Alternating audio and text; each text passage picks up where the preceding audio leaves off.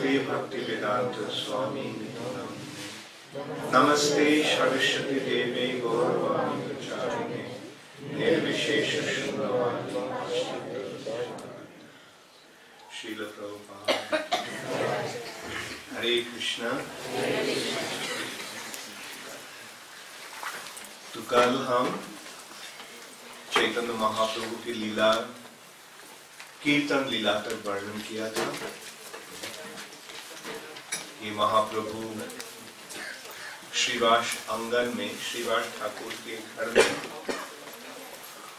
कीर्तन हरिनाम कीर्तन शुरू किया। चांद काजी कीर्तन बंद करने का कोशिश किया था, बल्कि महाप्रभु जाकर चांद काजी के साथ मुकाबला किया, चर्चा किया। और चांद काजी यद्यपि वो था मुसलमान, काजी मतलब वहाँ का गवर्नर, बल्कि चांद काजी भी चैतन्य महाप्रभु का भक्त बन गए थे। और चांद काजी का वंशज अब भी मायापुर में है। चांद काजी का descendants, although they're Muslims, they're vegetarians. The generation, see, 500 years, for 500 years the generations, they're vegetarians, and they're devotees of Chaitanya Mahaprabhu. In the courtyard, in the house of Srivas Thakur, many wonderful things happened. Shrivas आंगन में बहुत कीर्तन के आधार पर बहुत सुंदर लीलाएं महाप्रभु प्रकाश किए थे। एक दिन महाप्रभु कीर्तन कर रहे थे। संकीर्तन कैसे होता था? बहुत सारे आदमी वहाँ इकट्ठा होते थे। इकट्ठा होकर सब कीर्तन करते थे।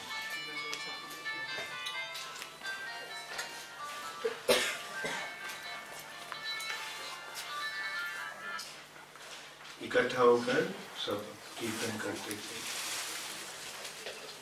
और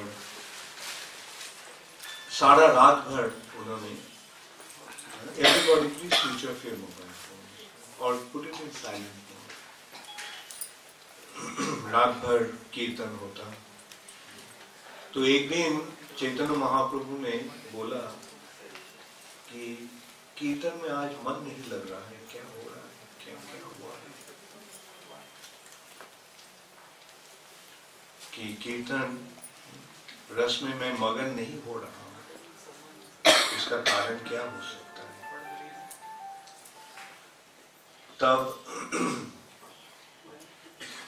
रात को 2 पहर, 2.5 पहर, 2.5 पहर का मतलब होता है लगभग 1:30 बजे किसी ने बताया कि श्रीवास ठाकुर का लड़का का मृत्यु हो गया।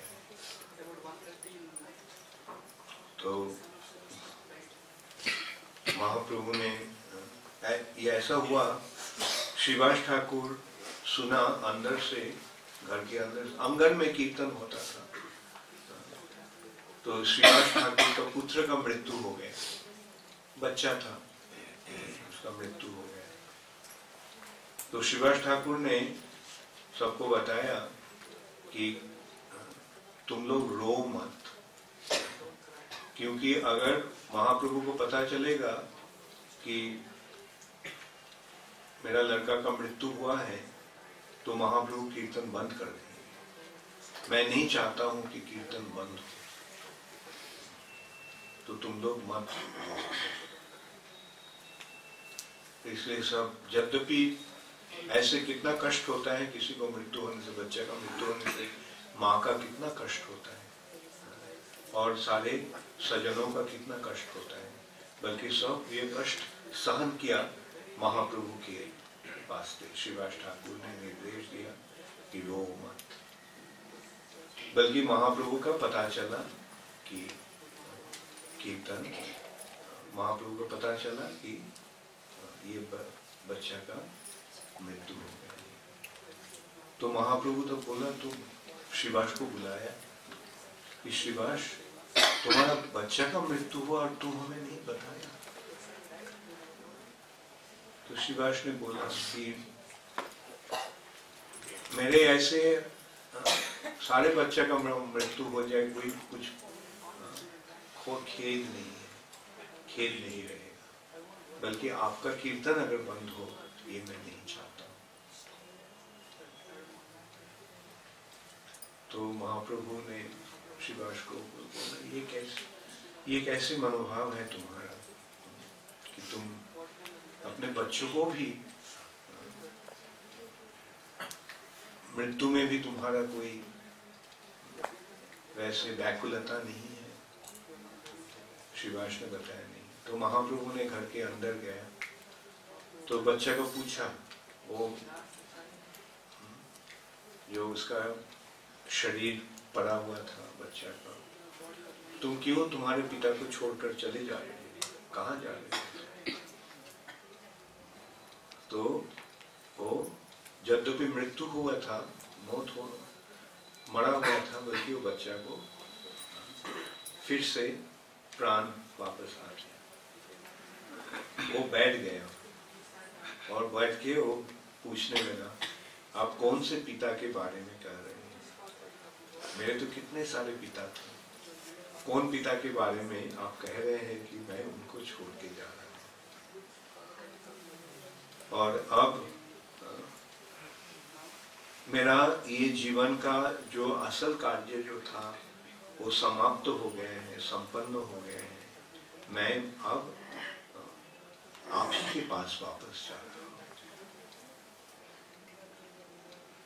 मुझे और फिर से बुलाइए मत यहाँ पर, मैं मेरा असल घर में वापस जा रहा हूँ।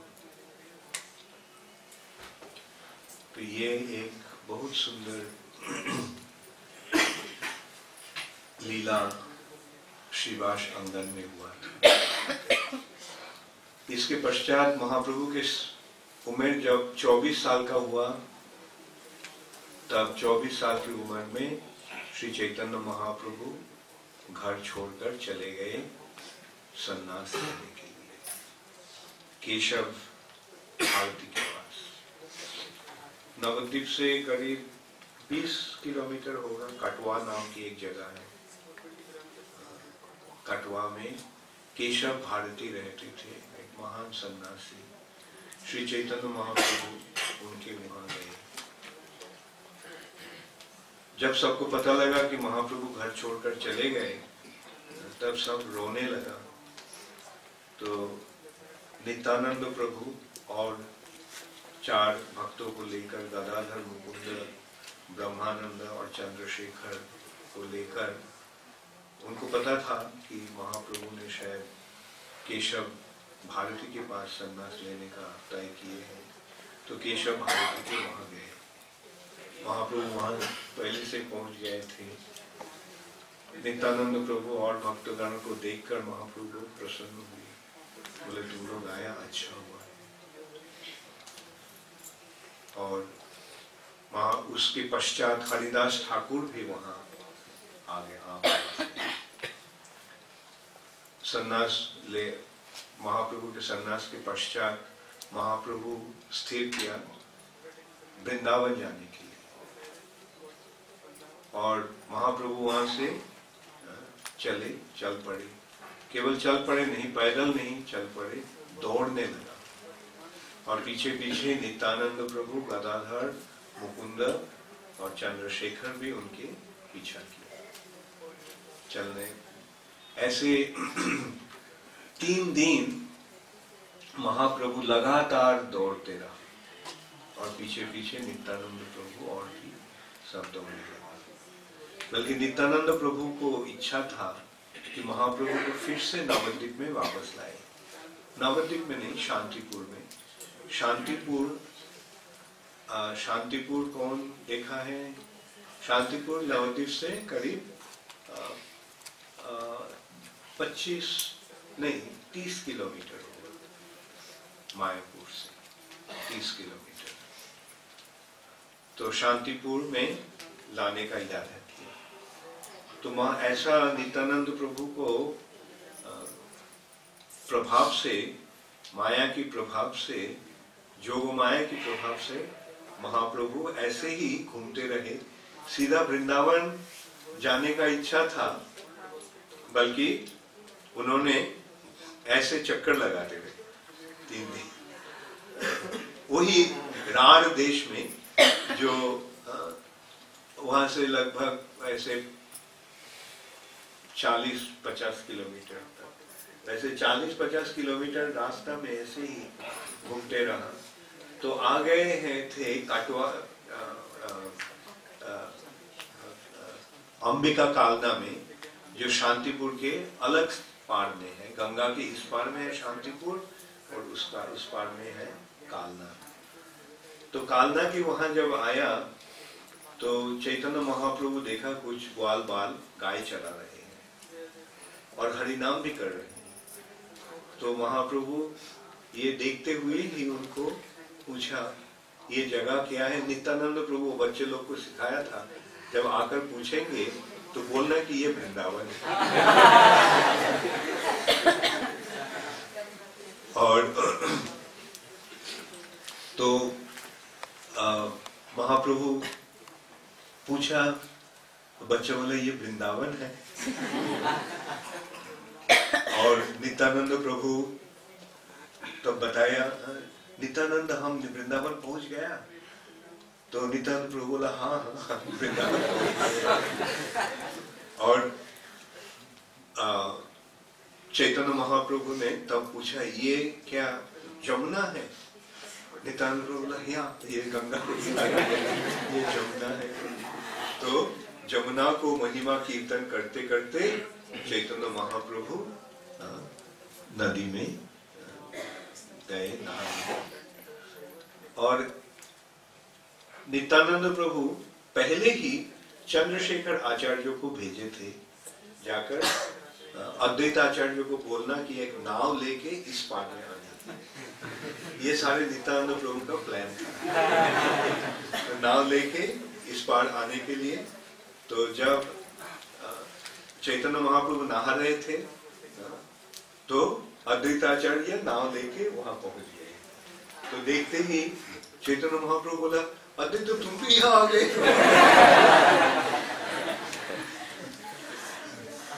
तो अद्वैत बोला हाँ आप जहाँ रहते हैं वही मेरा गंतव्य स्थल है। और बल्कि बाद में चैतन्य महाप्रभु को पता चला कि नित्यानंद प्रभु ने उनको धोखा दिया कि ये जो जगह जो है ये शांतिपुर है, वृंदावन है, और ये गंगा है, जमुना है। तो महाप्रभु को बहुत गुस्सा हुआ। मैं सन्यास लिया, तुम लोग क्या सोचते हो कि मैं मजाक कर रहा हूँ? वृंदावन जाना चाहा और तुम लोग हमको यहाँ पर लाए हो शांतिपुर में। तो अद्वैताचार्य ने तब उनको बताया कि जहाँ आप हो वही स्थान वृंदावन है। और प्रयाग में गंगा और जमुना का संगम होने के बाद पश्चिम तट में जमुना बह रही है और पूरब तट में गंगा बह रही है। गंगा और जमुना ऐसे साथ साथ बह रही है। एक साइड में जमुना बह रही है, एक साइड में गंगा बह रही है। क्योंकि ये पश्चिम साइड का है तो इसलिए आप जमुना में ही नहाए हैं। तो अद्वैताचार्य नाव से उन सबको ले गया। अब चंद्रशेखर आचार्य नवद्वीप गए, मायापुर गए, वहां सची माता को संवाद दिया कि चैतन्य महाप्रभु अद्वैत आचार्य के घर शांतिपुर में आए हैं। ये खबर मिलते ही सारे मायापुर वासी, नवद्वीप वासी सब आ गए। केवल एक रमणी नहीं आई, वो थी विष्णुप्रिया, महाप्रभु की पत्नी। क्योंकि सन्यास के पश्चात पत्नी के साथ संपर्क नहीं रखना चाहिए, पत्नी को दर्शन भी नहीं करना चाहिए।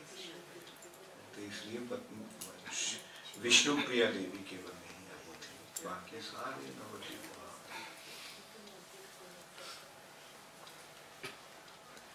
चैतन्य महाप्रभु के साथ सची माता का मिलन हुआ। सची माता रोने लगी। ये स्थिति बहुत ही करुण था। श्री चैतन्य महाप्रभु 24 साल के नौजवान सन्यास ले लिया और घर में और कोई पुरुष नहीं था। केवल सची माता, जिनकी उम्र उस समय 60 से भी अधिक था, और विष्णु प्रिया देवी उनका पत्नी, जिनका उम्र केवल 16 साल की। ये 60 साल की माता और 16 साल की उम्र की पत्नी को छोड़कर श्री चैतन्य महाप्रभु सन्यास ले लिया। प्रभुपाद जी को एक बार भी प्रश्न पूछा गया था कि क्यों चैतन्य महाप्रभु ऐसा किया। श्रील प्रभुपाद ने जवाब दिया, ये शिक्षा देने के लिए कि अगर तुम भगवान के लिए सब कुछ त्यागते हो तब कुछ सोचने का नहीं है, क्योंकि भगवान के लिए तुम छोड़ रहे तो भगवान उनको संभालेंगे। ये शिक्षा देने के लिए महाप्रभु 60 साल की उम्र पर माता को और 16 साल की उम्र में पत्नी को छोड़कर सन्यास ले। बल्कि चैतन्य महाप्रभु सची माता के साथ मिलन होने के पश्चात माता को बोला, माँ मैं बहुत गलत किया, आपको छोड़कर मैं सन्यास ले लिया, तो ठीक है मैं सन्यास छोड़ के मैं घर वापस चला जाऊंगा। बल्कि आदर्श माता के रूप में सची माता बोला, नहीं, जब तुम सन्यास लिए हो अब ये सन्यास आश्रम नहीं तो लोग तुम्हारा बदनाम करेंगे। तो ऐसा काम कभी नहीं करना ताकि तुम्हारा बदनाम हो, तुम्हारा कुल की बदनाम हो। बल्कि महाप्रभु ने, सची माता ने महाप्रभु को बताया कि तुम आस नजदीकी कहाँ रहो जहां तुम्हारा संवाद हमें मिल सके। तो महाप्रभु तय किया कि जगन्नाथपुरी में रहेंगे।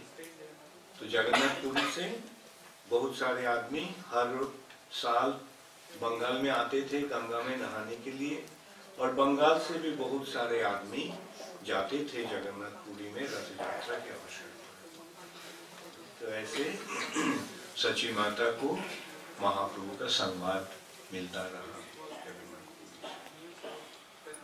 महाप्रभु सन्यास इसके पश्चात शांतिपुर से जगन्नाथपुरी की ओर यात्रा किया। पुरी से लगभग 14 किलोमीटर दूर एक नदी है। तो वो नदी जब पार हो रहा था, नदी के पार में आया, तब नित्यानंद प्रभु चैतन्य महाप्रभु पर सन्यास दंड लेकर तोड़ के नदी में फेंक दिया। महाप्रभु को बहुत गुस्सा हुआ कि एक तो तुम पहले, मैं वृंदावन जा रहा था और वृंदावन से तुम उनको राह भुलाकर तुम लाया शांतिपुर, और अब तुम मेरा सन्यास दंड तोड़ दिया,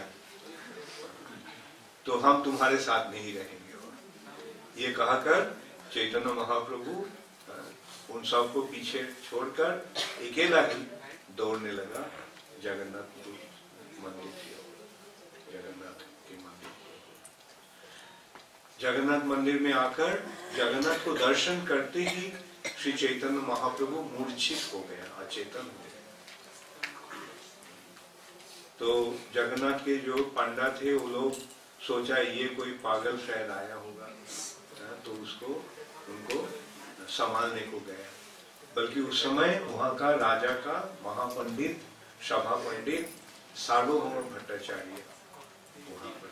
सार्वभौम भट्टाचार्य देखा एक नवीन सन्यासी, इतना सुंदर, महाप्रभु का स्वयं भगवान सारे सौंदर्य का स्रोत है, तो उनका रूप कैसा है हम कल्पना भी नहीं कर सकते।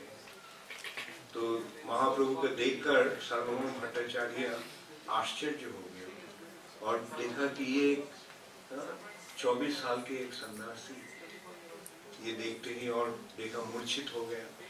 तो बाद में सार्वभौम भट्टाचार्य देखा कि इनका शरीर में महापुरुष के सारे लक्षण प्रकाशमान है और ये जो भक्ति का चरम अवस्था में जो मूर्छा होता है, ये है कोई सी स्थिति, लगता है कि मृत्यु हो गई।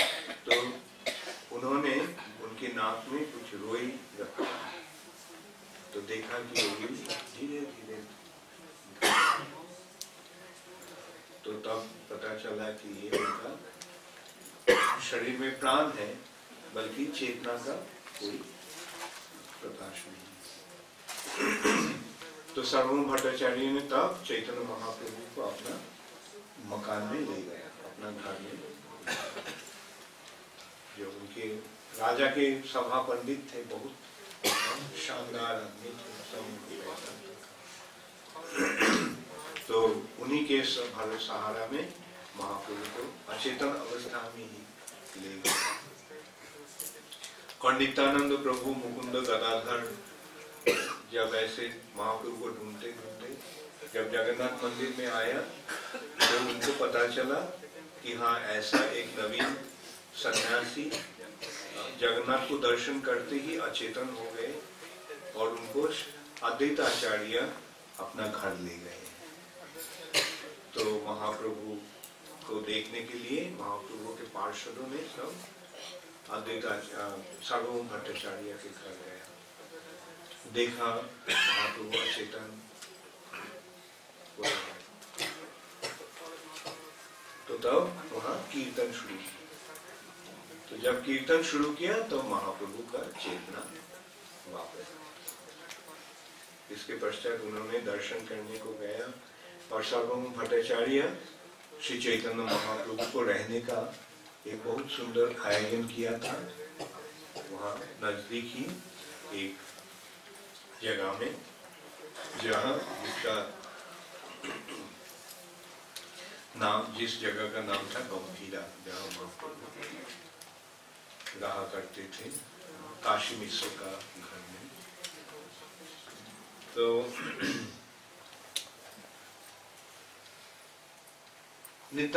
सार्वभौम भट्टाचार्य बहुत बड़े पंडित थे और सार्वभौम भट्टाचार्य मायावाद के अनुयायी थे। मायावाद का मतलब क्या होता है पता है? मायावाद का मतलब होता है जो सोचता है कि भगवान निराकार है, भगवान निराकार है, अंत में निराकार ब्रह्म ही सब है, चरम आध्यात्मिक प्रकाश है ब्रह्म, ब्रह्म ज्योति। और ये जो रूप जो है, ये रूप गुण का प्रकाश है, भौतिक जगत का गुण के कारण ब्रह्म में इस रूप का प्रकाश होता है। तो ये जो सिद्धांत है इसे मायावाद कहा जाता है।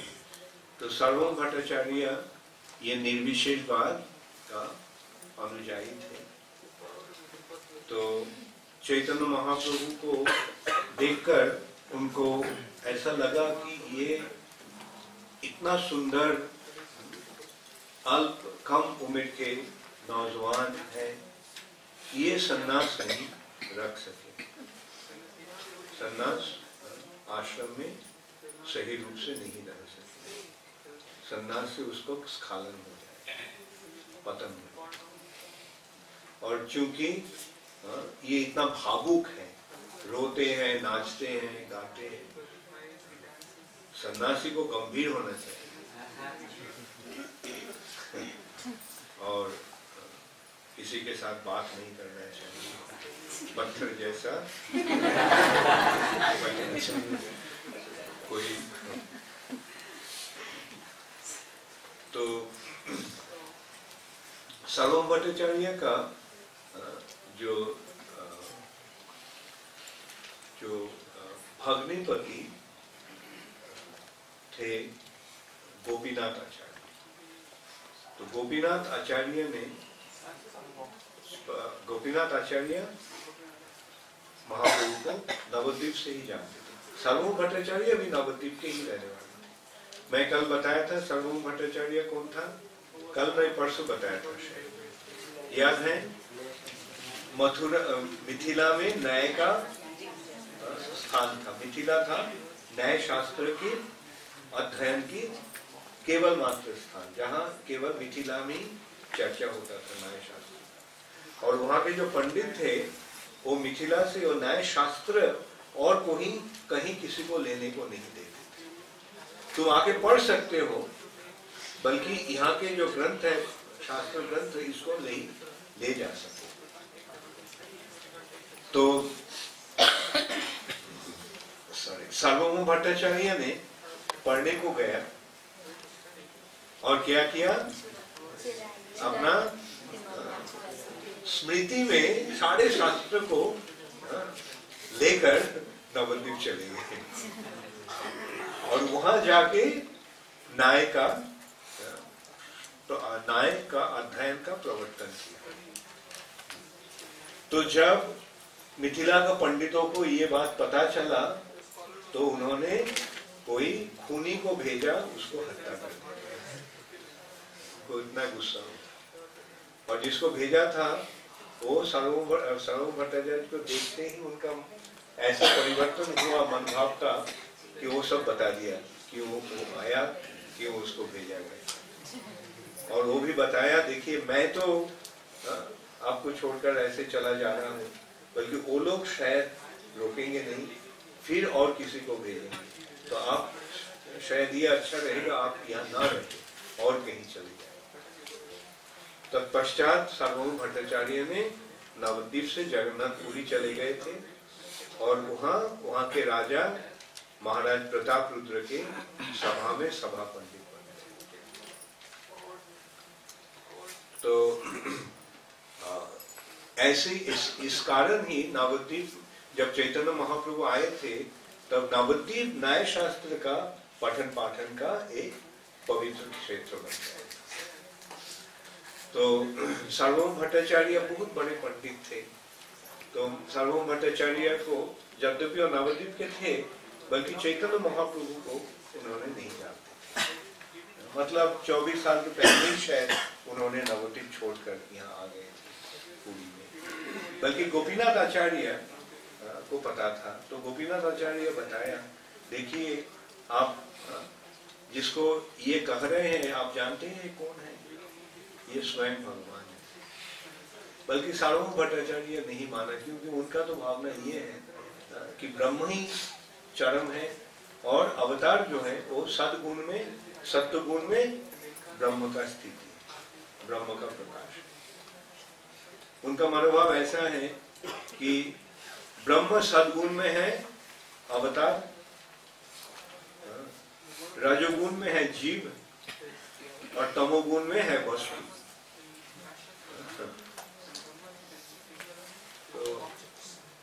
तो जब संन्यास ले लेते हैं तो वो भगवान बन जाते हैं। इसलिए मायावादी लोग एक दूसरे को सन्यासी, एक दूसरे को नारायण कह के संबोधन करते हैं। Anyway, these are some philosophical considerations. तो सर्वभौम भट्टाचार्य ने बोलने लगे तो महाप्रभु ने बोला, ठीक है, ये हमारा शुभाकांक्षी है, इन्होंने अगर हमें कुछ शिक्षा देना चाहते हैं तो उसको तो ग्रहण करना हमको उचित होगा, समुचित होगा। तो महाप्रभु ने बताया, ठीक है, मैं आपसे वेदांत अध्ययन करूंगा, वेदांत पाठ लूंगा, आप वेदांत हमें सिखाइए। और सर्वभौम भट्टाचार्य भी ये बोले थे कि हम उसको वेदांत का जो मूल तत्व जो है वो हम सिखाएंगे, तब वो सन्यास आश्रम में सही रूप से पत्थर बन के रहेगा। तो सर्वभौम भट्टाचार्य ने महाप्रभु को शिक्षा देने लगे, वेदांत पढ़ाने लगे। 1, 2, 3, 4 करके 7 दिन गुजर गया। महाप्रभु बैठ के सुन ही रहे हैं। तो 7 दिन के बाद सर्वम भट्टाचार्य ने चैतन्य महाप्रभु को पूछा, कृष्ण चैतन्य, मैं जो कह रहा हूं तुम समझ रहे हो? क्योंकि तुम तो को हाँ ना कुछ तो नहीं कर। चैतन्य महाप्रभु ने जवाब दिया, जो सूत्र जो आप पढ़ रहे हैं वो तो मैं समझता हूँ, बल्कि सूत्र का जो भाष्य जो आप कह रहे हैं वो मैं नहीं समझता। सर्वम भट्टाचार्य बोला, ये तो बहुत अजीब बात है तुम कह रहे। सूत्र को समझाने के लिए है व्याख्या या भाष्य, और तुम कह रहे हैं कि तुम सूत्र समझते हो, भाष्य नहीं समझते। तब सर्वम चैतन्य महाप्रभु ने बोला कि हाँ, ये सूत्र जो है ये स्वयं प्रकाशित है, और ये भाष्य जो आप कर रहे हैं वो उसका आवरण के रूप में उसका जो असल अर्थ है उसको ढाक रहा है,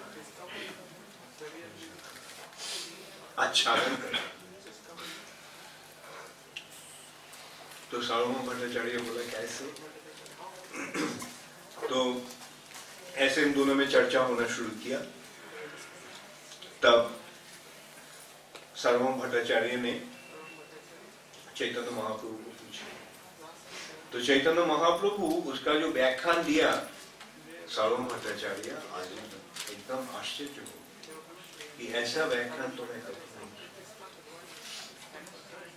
और उन व्याख्यान में क्या था? आप जो ब्रह्म के बारे में कह रहे हैं, ये ब्रह्म है ज्योति, बल्कि ये ज्योति का जो स्रोत है वो है परम ब्रह्म। परम ब्रह्म है स्वयं भगवान का। आप जो कह रहे हैं कि ब्रह्म से ही भगवान का रूप सत्य गुण में प्रकाशित होता है भौतिक जगत में, ऐसा नहीं। भौतिक जगत के परे जो आध्यात्मिक जगत है, वो आध्यात्मिक जगत ज्योतिर्मय है, वो ज्योतिर्मय जगत है ब्रह्म ज्योति, और वो ज्योति का जो उत्स है, स्रोत है, वो है स्वयं भगवान। क्योंकि ये ब्रह्म ज्योति है उनका अंग कांति, अंग छटा, उनका शरीर से जो ज्योति निकलता है वो है ये ब्रह्म है ज्योति, बल्कि परम ब्रह्म है स्वयं भगवान। भगवान सविशेष है, भगवान निराकार निर्विशेष नहीं। और ये शिक्षा स्थापना करने के लिए, प्रतिष्ठा करने के लिए सर्वम भट्टाचार्य को चैतन्य महाप्रभु श्रीमद् भागवत का एक श्लोक सुनाया। ये श्लोक था कि आत्मारामश्च मुनयो निर्ग्रंथ अपि उरुक्रमे कुर्वन्ति अहेतुकीं भक्तिं इत्थं भूत गुणो हरि। आत्मा राम मतलब आत्मा में जो आनंद आस्वादन करते हैं। आत्मा राम, जो मुनिगण आत्मा राम है, जो आत्मा में ही आनंद को, परम आनंद को आस्वादन कर रहे हैं, वो लोग निर्ग्रंथ है। निर्ग्रंथ का मतलब है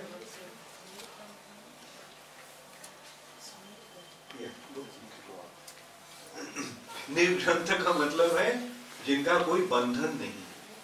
भौतिक जगत के सारे बंधन से जो लोग मुक्त हो गए हैं। आत्मा रामश्च मुनयो निर्ग्रंथ अपि, यद्यपि निर्ग्रंथ है, कोई बंधन नहीं है, ग्रंथि से मुक्त है। अपीच तत्रापि कुर्वन्ति अहेतुकीं भक्ति इत्थं भूत गुण। वो लोग आत्माराम होते हुए भी आनंद, आत्मा में आनंद आस्वादन करने में मगन होते हुए भी जो लोग, जो निर्विशेषवादी का चरम लक्ष्य है, उस स्थिति में पहुंचने के पश्चात भी वो लोग भगवान को भक्ति कर रहे हैं। क्यों? इत्थम भूत गुण, भगवान का गुण ऐसी है कि जो भक्ति भौतिक जगत के बंधन से पूर्ण रूप से मुक्त हो गया है जो लोग, उनको भी भगवान आकर्षित करते हैं। इसके द्वारा क्या स्थापना किया कि भगवान का भगवत भक्ति ही जीवन की और आध्यात्मिक अवस्था की चरम स्थिति है। तो उसके पश्चात सार्वभौम भट्टाचार्य को मन में बहुत कष्ट हुआ कि एक बालक के सामने उनको पढ़ा जाए, जैसे केशव कश्मीरी का। तो घर में दरवाजा बंद करके उन्होंने रोने लगे। तो कभी रात में चैतन्य महाप्रभु उनके सामने होकर सर्वभुज रूप प्रदर्शन किया। दो हाथ में श्री रामचंद्र का धनुर्बाण और दो हाथ में श्री कृष्ण का मुरली और दो हाथ में दंड और कमंडलू सन्यासी का। तो ये सर्वभुज रूप उनको, ये सर्वभुज रूप दर्शन करके सार्वभौम भट्टाचार्य का पता चल गया कि ये श्री चैतन्य महाप्रभु कौन है। जो द्वापर युग, जो त्रेता युग में जो श्री रामचंद्र के रूप में आए हैं, द्वापर युग में कृष्णचंद्र के रूप में, कली युग में वही पुरुषोत्तम परमेश्वर भगवान श्री चैतन्य महाप्रभु रूप में आए। इसके पश्चात श्री चैतन्य महाप्रभु का ख्याति जगन्नाथपुरी में सारे और फैल गया। सब वहां को दर्शन करने के लिए आना शुरू किया। महाप्रभु सबको लेकर कीर्तन करते रहे। महाराज प्रताप रुद्र के पास भी ये खबर गया कि श्री चैतन्य महाप्रभु स्वयं भगवान। प्रताप रुद्र ने स्वीकार नहीं कर पाया। बोला महापुरुष है ये मैं मान सकता हूँ, भगवान भगवान जगन्नाथ है। भगवान के भक्त थे प्रताप रुद्र, बल्कि चैतन्य महाप्रभु को भगवान के रूप में स्वीकार नहीं कर पाया। इसके पश्चात श्री चैतन्य महाप्रभु जगन्नाथपुरी छोड़कर दक्षिण भारत भ्रमण के, तीर्थ भ्रमण के लिए दक्षिण भारत में तीर्थ पर्यटन कर रहे हैं। तो उस समय श्री चैतन्य महाप्रभु ने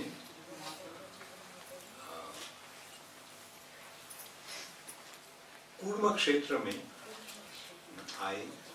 वहां एक ब्राह्मण के घर में ठहरे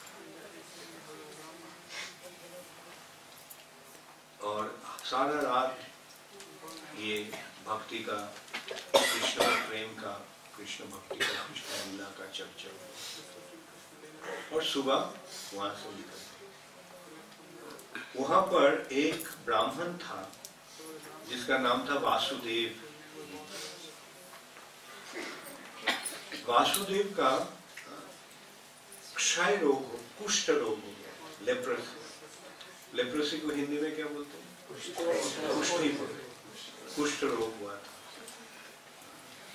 कुष्ठ में क्या होता है? अंग गल जाता है, नाक, मुख, हाथ, और ये बहुत ही क्लेशदायक रोग है ये कुष्ठ। परंतु ये वासुदेव बहुत बड़े भक्त थे। यद्यपि कुष्ठ रोग से इतना कष्ट होता था, बल्कि भगवान के प्रति भक्ति उनका पूर्ण रूप से था। तो जब उनको खबर मिला कि भगवान स्वयं इतने नजदीक आए, बल्कि उनका दर्शन नहीं कर पाए, तो ये उनको खबर मिला कि स्वयं भगवान आए हैं, तो उनको दर्शन करने के लिए गया। बल्कि जब वहां पहुंचा तो सुना कि चैतन्य महाप्रभु निकल गए। तो निकल गया मतलब और कभी वहां नहीं आएंगे। कहाँ जाएंगे, कहाँ, उनको कुछ ठिकाना नहीं रहा। तो ये सुनते ही वासुदेव विप्र बहुत रोने लगा कि भगवान इतना नजदीक आया था पर मैं उनको दर्शन नहीं, बहुत रोने लगा।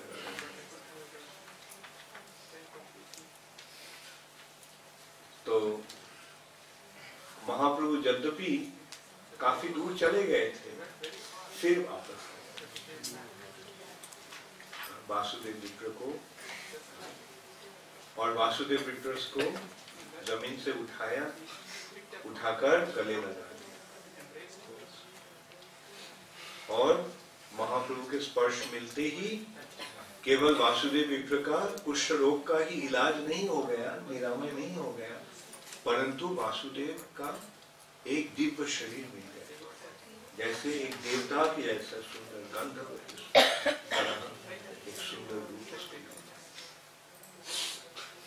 बल्कि वासुदेव क्या कहा उस समय, अच्छा था कि मेरा ये शरीर विकलांग था, शरीर में कष्ट था, तब ये शरीर के प्रति अनुराग नहीं होता। अब जब ये सुंदर शरीर मिला, अब तो ये माया का प्रभाव इसमें आ गया। तो ऐसे महाप्रभु ने वासुदेव को उद्धार किया और उसके पश्चात महाप्रभु वहां से निकल गए। जब महाप्रभु जाते थे, जहां भी जाते थे, महाप्रभु एक ही निर्देश सबको देते थे, जारे देखो तारे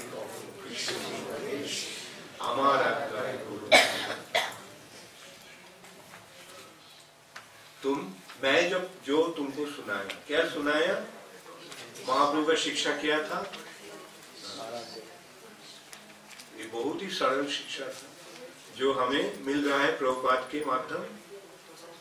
कृष्ण भगवान है, हम सब जीव हैं, भगवान का अंश है। अंश होने के नाते हम सब भगवान के सेवक हैं, दास हैं, और भगवान का सेवा करना ही हमारा कर्तव्य। कृष्णस्तु और जीवेर स्वरूप है, जीव का स्वरूप है श्री कृष्ण का मित्रदास। तो इस तरह महाप्रभु सबको शिक्षा देने लगे और बोला, ये जो शिक्षा मैं तुमको दिया, तुम और सबको जाकर यूज करो। कृष्ण ही भगवान है और हम सब उनके दास हैं, और उनका सेवा करना ही हमारा एकमात्र कर्तव्य। इसके पश्चात श्री चैतन्य महाप्रभु जब वापस आया, ये घटना प्रताप रुद्र को पता लग गया। महाप्रभु जब नहीं थे, ये इस घटना का this incident became known to King Pratap Rudra, and then he recognized, he admitted that this must be Supreme Personality of God. उनका मन में ये विचार हुआ कि बहुत सारे महापुरुष कुष्ठ रोगी को इलाज किया है, वो कोई बड़ी बात नहीं। कुष्ठ रोग का इलाज बहुत सारे आदमी, बहुत सारे महापुरुषों ने किया है, बल्कि वो कभी भी अपने जो रोगी को अपने गले नहीं। भगवान ही केवल ऐसा कृपा प्रदर्शन कर सकते हैं। जैसे माता अपने पुत्र के लिए उसका, माता का कुछ भी हेसिटेशन या हिचक नहीं रहता।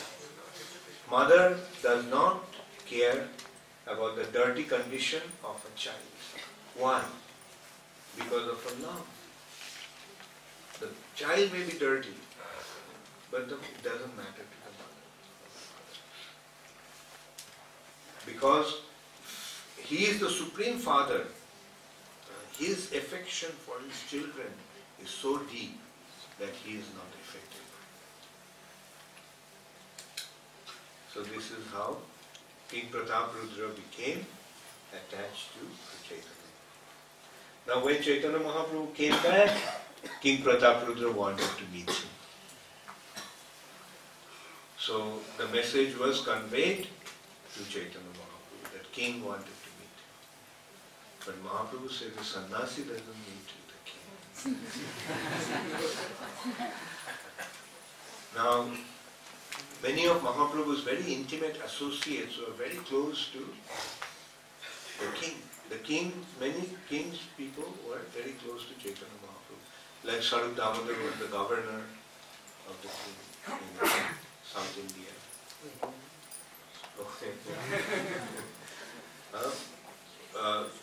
किंग प्रतापरुद्र के बहुत सारे पार्षदों में महाप्रभु के बहुत ही अंतरंग भक्त थे, जैसे स्वरूप दामोदर, सार्वभौम भट्टाचार्य, काशी मिश्र, सिखी माहिती।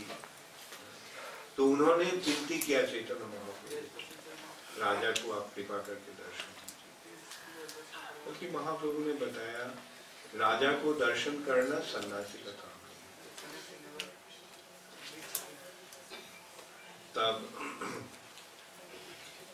प्रतापरुद्र बोला तो ठीक है, तो मैं मेरा राज्य छोड़कर, राजपाट छोड़ के मैं भी सन्यासी बन जाऊंगा। फिर भी महाप्रभु ने उनको दर्शन देने को स्वीकार किया। बल्कि रथ यात्रा के बाद जब गुंडीचा की ओर जगन्नाथ का रथ जा रहा था, तो महाप्रभु नाच रहे थे जगन्नाथ के रथ के सामने। और जब बालगंडी में रथ आया, रथ आकर बालगंडी में रोकता है उस समय के लिए, क्योंकि वहाँ सबको जगन्नाथ को प्रसाद भोग निवेदन करने का अवसर मिलता है। उस समय चैतन्य महाप्रभु को बगीचा में जाकर सो गया एक पेड़ के नीचे। और उस समय महाराज प्रतापरुद्र एक साधारण गांव के रहने वाले के रूप में, क्या बोलते हैं, देहाती के रूप में, एक देहाती के रूप में वहां आकर महाप्रभु को पैर दबाए और दबाते हुए उन्होंने श्रीमद् भागवतम का गोपी गीत गा रहे।